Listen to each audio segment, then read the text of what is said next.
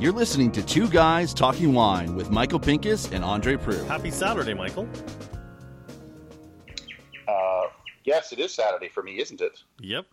It is Friday for you, Friday night. Thank you for giving up some of your Friday night for me, Andre. Oh, Michael, I've missed you terribly, and I'm sure at this point the listeners are. We turned the podcast over to Conrad Edgebick last week, and I think we just made a mess of everything. Conrad has a way of doing that. You know what I miss, Andre? Believe it or not, and I think you and I are on the same page here. You missed Chardonnay. You missed Chardonnay. I missed the heat. I missed the cold. I missed the cold. No, you missed the Chardonnay. Oh, I don't miss Chardonnay. There's a lot of Chardonnay here, and I'm going to be seeing more of it. So, I guess you're now back in Australia. I am. And you were recently in New Zealand, and this is sort of part one of a two-part overview of what the hell you've been doing for the past few weeks.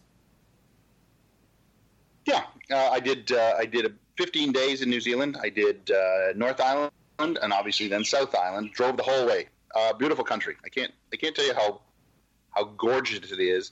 And everybody said on the North Island, they go, "Oh, you going to South Island?" I'm like, "Yeah." They go, "Oh, you're gonna love it better."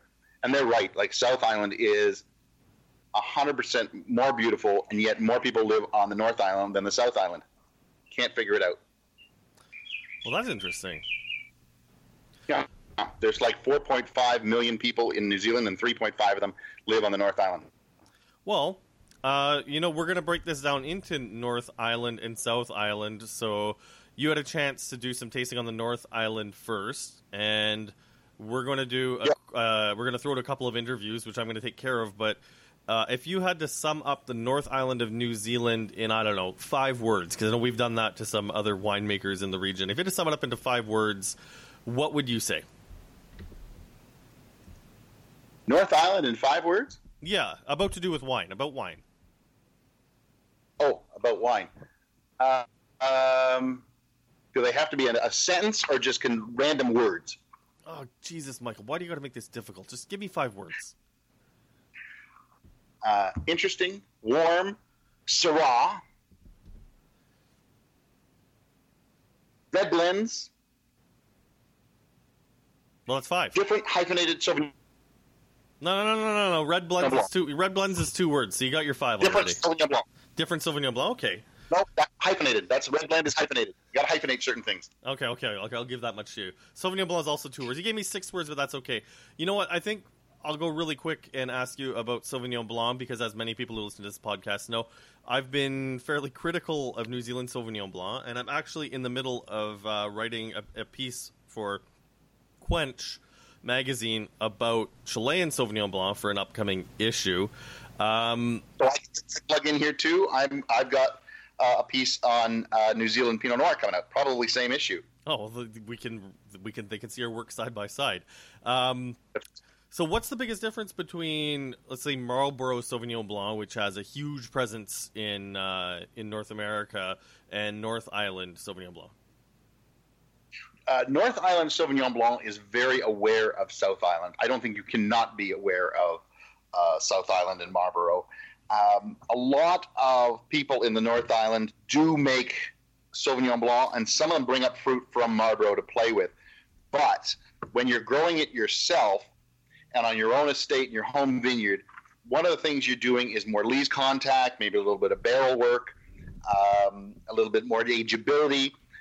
There's not the grassy, gooseberry, grapefruit notes. I think a lot of North Islanders are getting away from that. They want to give the wines more texture, more interesting, and because it's no North Island, you're in a warmer area, you get it a little riper. So for your taste buds, I think you would like North Island Sauvignon Blanc much better than you would like South Island, just because you like the grape to be a little bit riper. Whereas in Marlborough, they're just on that cusp of ripening it. So that's why we get those greenish capsicum notes. Which are not necessarily a bad thing. I just feel like the amplification of those notes has gotten a little out of hand. But I actually appreciate you pointing out that I would like the North Island, because we're at the point where I now have people, when I'm tasting wine with them, say, oh, but you don't like Sauvignon Blanc. And it's just like, no, that's not the case at all. I'm especially a fan of some of the Sauvignon Blanc coming out of Ontario these days right now.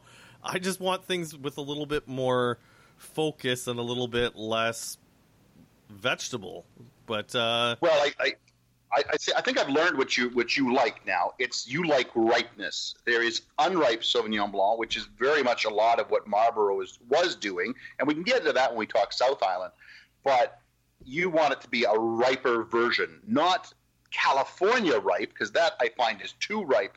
But you want a good balance of that acidity, that alcohol, but also that more tropical, maybe a little bit of lees contact. Yes. It gives it a little bit, not vanilla, but it gives it almost a slightly creamy quality without being Chardonnay. If you kind of know what I mean. Weight. It gives it some weight on the mid palate. It kind of lets that tropical fruit linger for a few seconds. It's something that Derek Barnett at Meldville does really, really well. It's something that I know Rosewood is going to have coming out very shortly that they're doing very, very well. It's just, it's just dealing with ripeness. But anyways, I'm looking forward to hopefully being able to track down some of these bottles from the North Island and doing a bit more research into New Zealand Sauvignon Blanc. And just so this doesn't get too long, let's move along and talk about Syrah. You said Syrah. Let's talk about New Zealand Syrah. Well, as you can hear, I'm near an airport, by the way. I don't know if you can hear the airplane going by. I decided to sit outside because it's just too hot inside. It's freaking 26 degrees and it's 10 o'clock in the morning, Andre. Cry me a river. It's just going to get hotter today. Cry me a river. Continue. Oh, my God. I'm sweating like a whore in church. Oh, jeez. Syrah, yes. Hawke's Bay is really where you're talking Syrah. And we see a little bit of Syrah here and there from Hawke's Bay. If you go to the New Zealand Wine Fair, you're going to see a little bit of Syrah when you're there.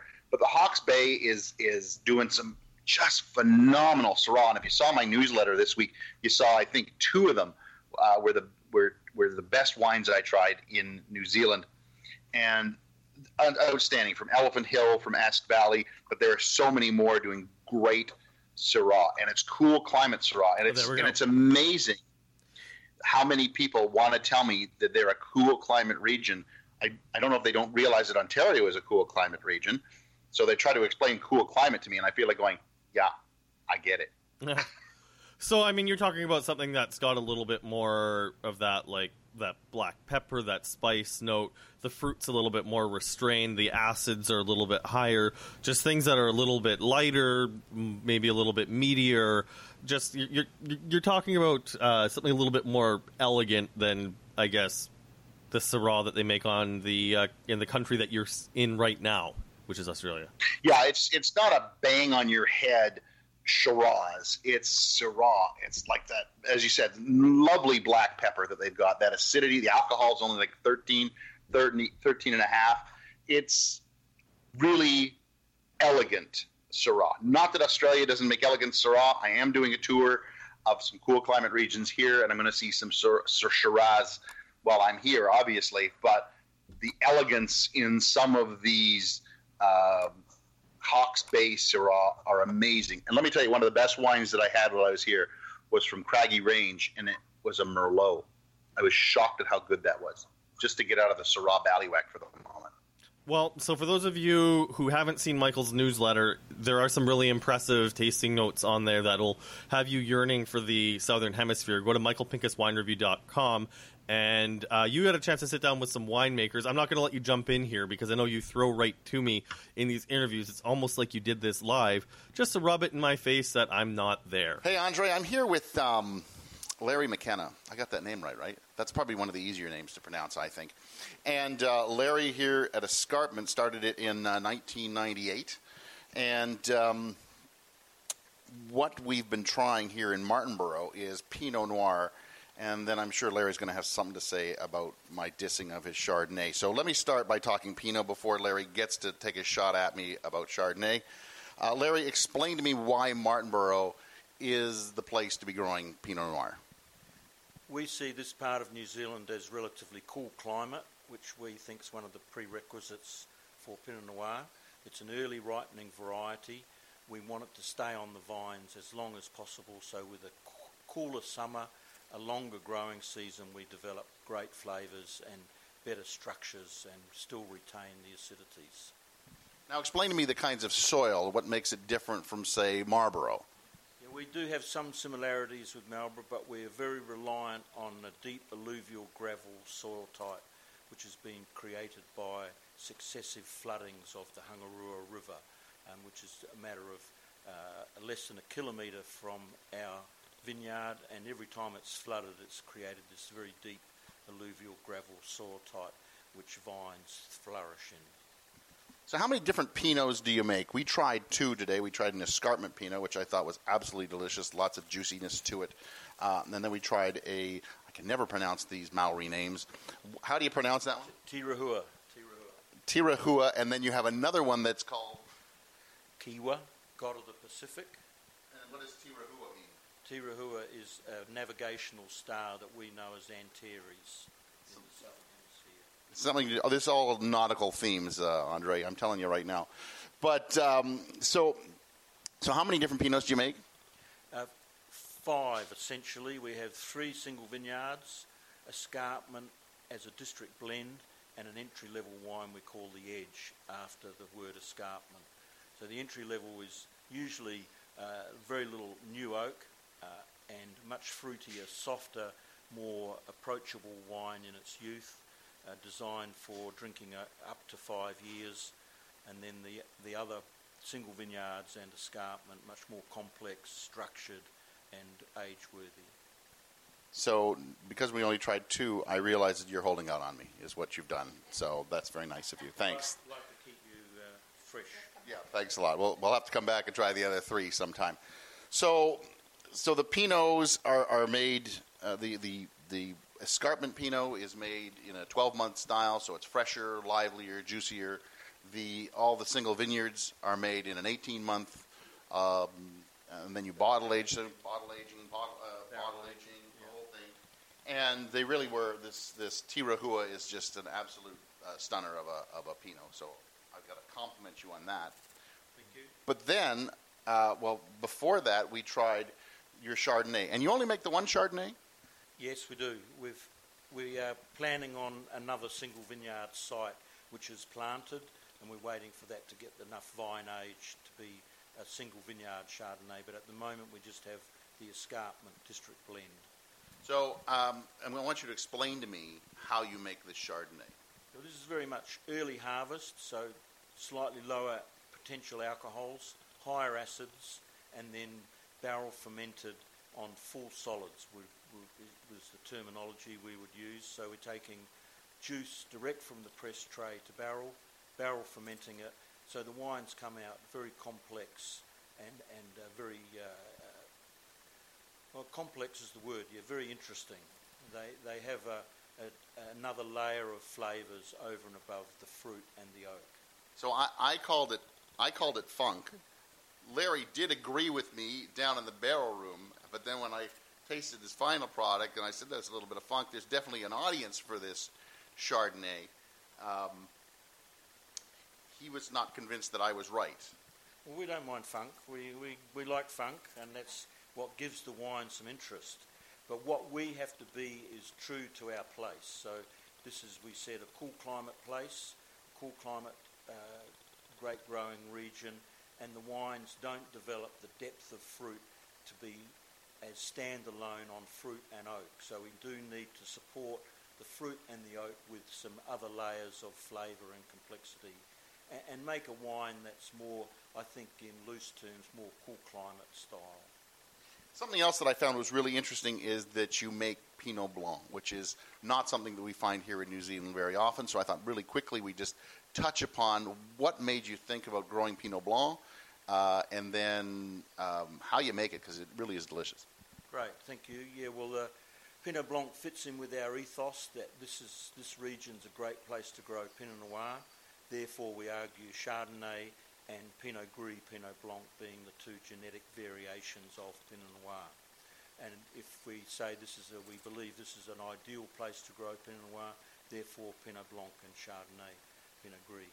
So Pinot Blanc for us, quite unusual, the only one from this district, and we're enjoying more and more what we'd regard as elegant, cool climate expressions made in a dry style as table wines. So that wine is barrel fermented in very old oak, so there's very little oak flavour, but a lot of barrel influence. So we don't want oak flavour in the wine, we just want the influence of the small vessel in the fermentation. So the wine comes out a little bit more complex than it might, but still with that nice savoury, spicy expression of Pinot Blanc. And fantastic wine to start an evening. Get it out of the fridge first on a great summer's night, and as a friend of mine says, evaporates very quickly.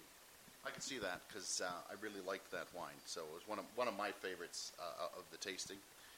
Larry and I have agreed that we will get together one day for a glass of wine. He will be drinking Chardonnay. I will either go Pinot Noir or Pinot Blanc. Good work, and I'll look forward to it. Thanks very much, Andre. That's all from Martinborough for the moment. I wish you could be trying some of this Pinot or the Pinot Blanc or the Pinots. Even the Pinot Gris was good, and you know how much I hate Pinot Gris. Well, that's enough about Pinot Gris, Pinot Blanc, Pinot whatever.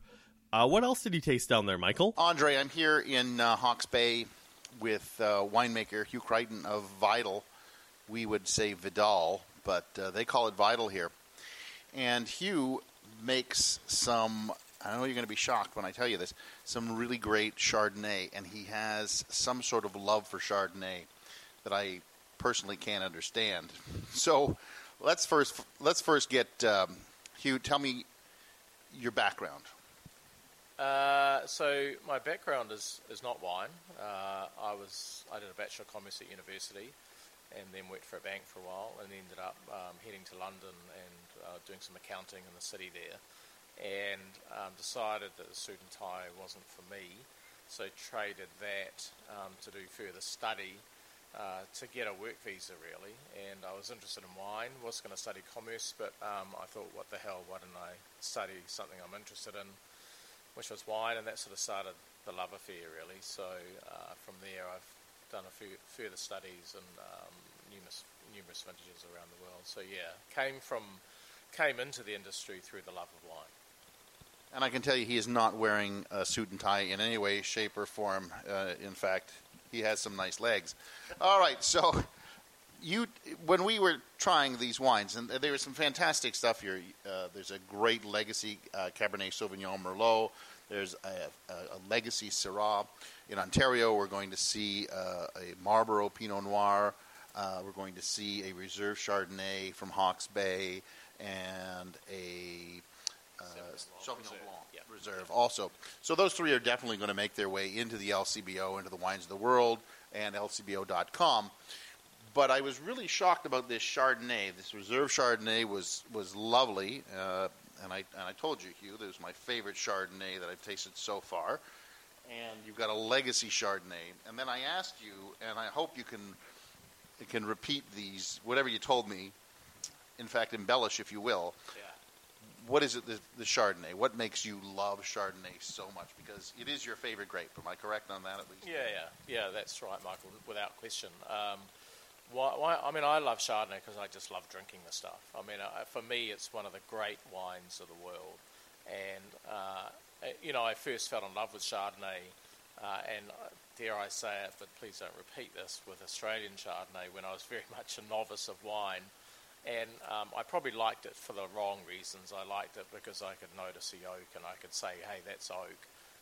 And I like that sort of malo buttery character. But I soon grew tired of it and developed into loving more complex wines that were fermented naturally, that had judicious amounts of French oak, that had lees contact and stirring. And those wines largely come from Burgundy, in my experience. I mean, of course, there's great Chardonnays made all around the world, but that was an area that I travelled to a hell of a lot when we were living in London, and I fell in love with that wine style in particular.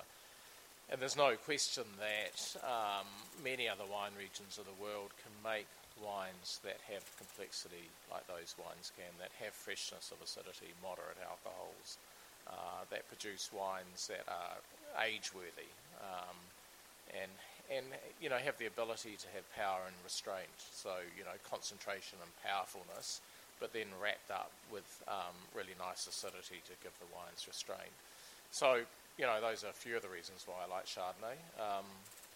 For me, it's one of the great wines of the world, and as you know, Chardonnay commands some of the highest prices. So you've got to ask, why is that? And, you know, there's lots of reasons for it. One might be supply, might be limited. One might be, you know, Burgundy's driving it. But a lot of it comes down to greatness of a wine, and people who judge wine on pure quality can look at wines blindly and say that is an incredible wine, whether it's Sauvignon Blanc or Riesling or Chardonnay, it doesn't really matter, and often that's what determines the price. So I don't think there's any question that Chardonnay makes great wines of the world. We just have to fully convince Michael of that.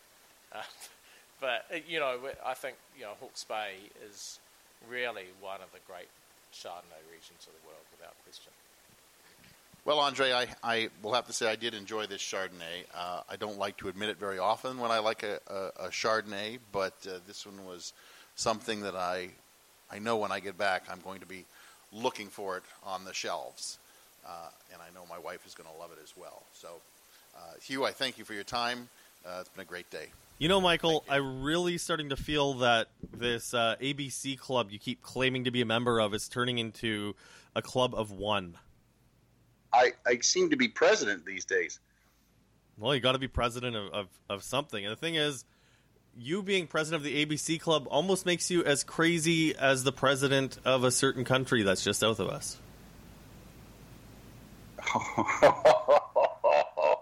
I'm not that crazy. Oh, I just played my trump card. All right, well, you know what? You keep doing what you're doing. I've been busy tasting through stuff here in Niagara and around. I've got some. Before cool you stuff. go on, I want to say one thing. Okay, go ahead. Before you go on, look, there's good people on both sides.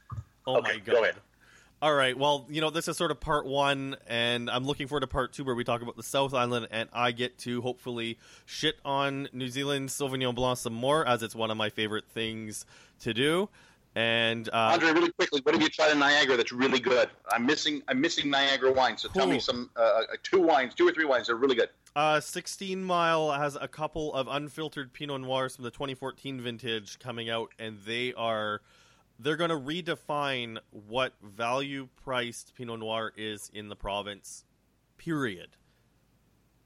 Nice. Okay. Love 16 Mile. Good. All right. Things I have to try when I get back. All right. So you can keep following Michael's adventures at michaelpincuswinereview.com. Follow him on his social media at The Grape Guy. I'm saying this part just because the internet connection, you're sort of cutting in and out, and frankly, people like my voice better than yours. You can follow my stuff at Andre Wine Review, my website, and social media. And Michael, do you want to sign this off? So untrue. Do you want to sign this off? Good morning. Thanks for listening. Please subscribe to Two Guys Talking Wine on iTunes.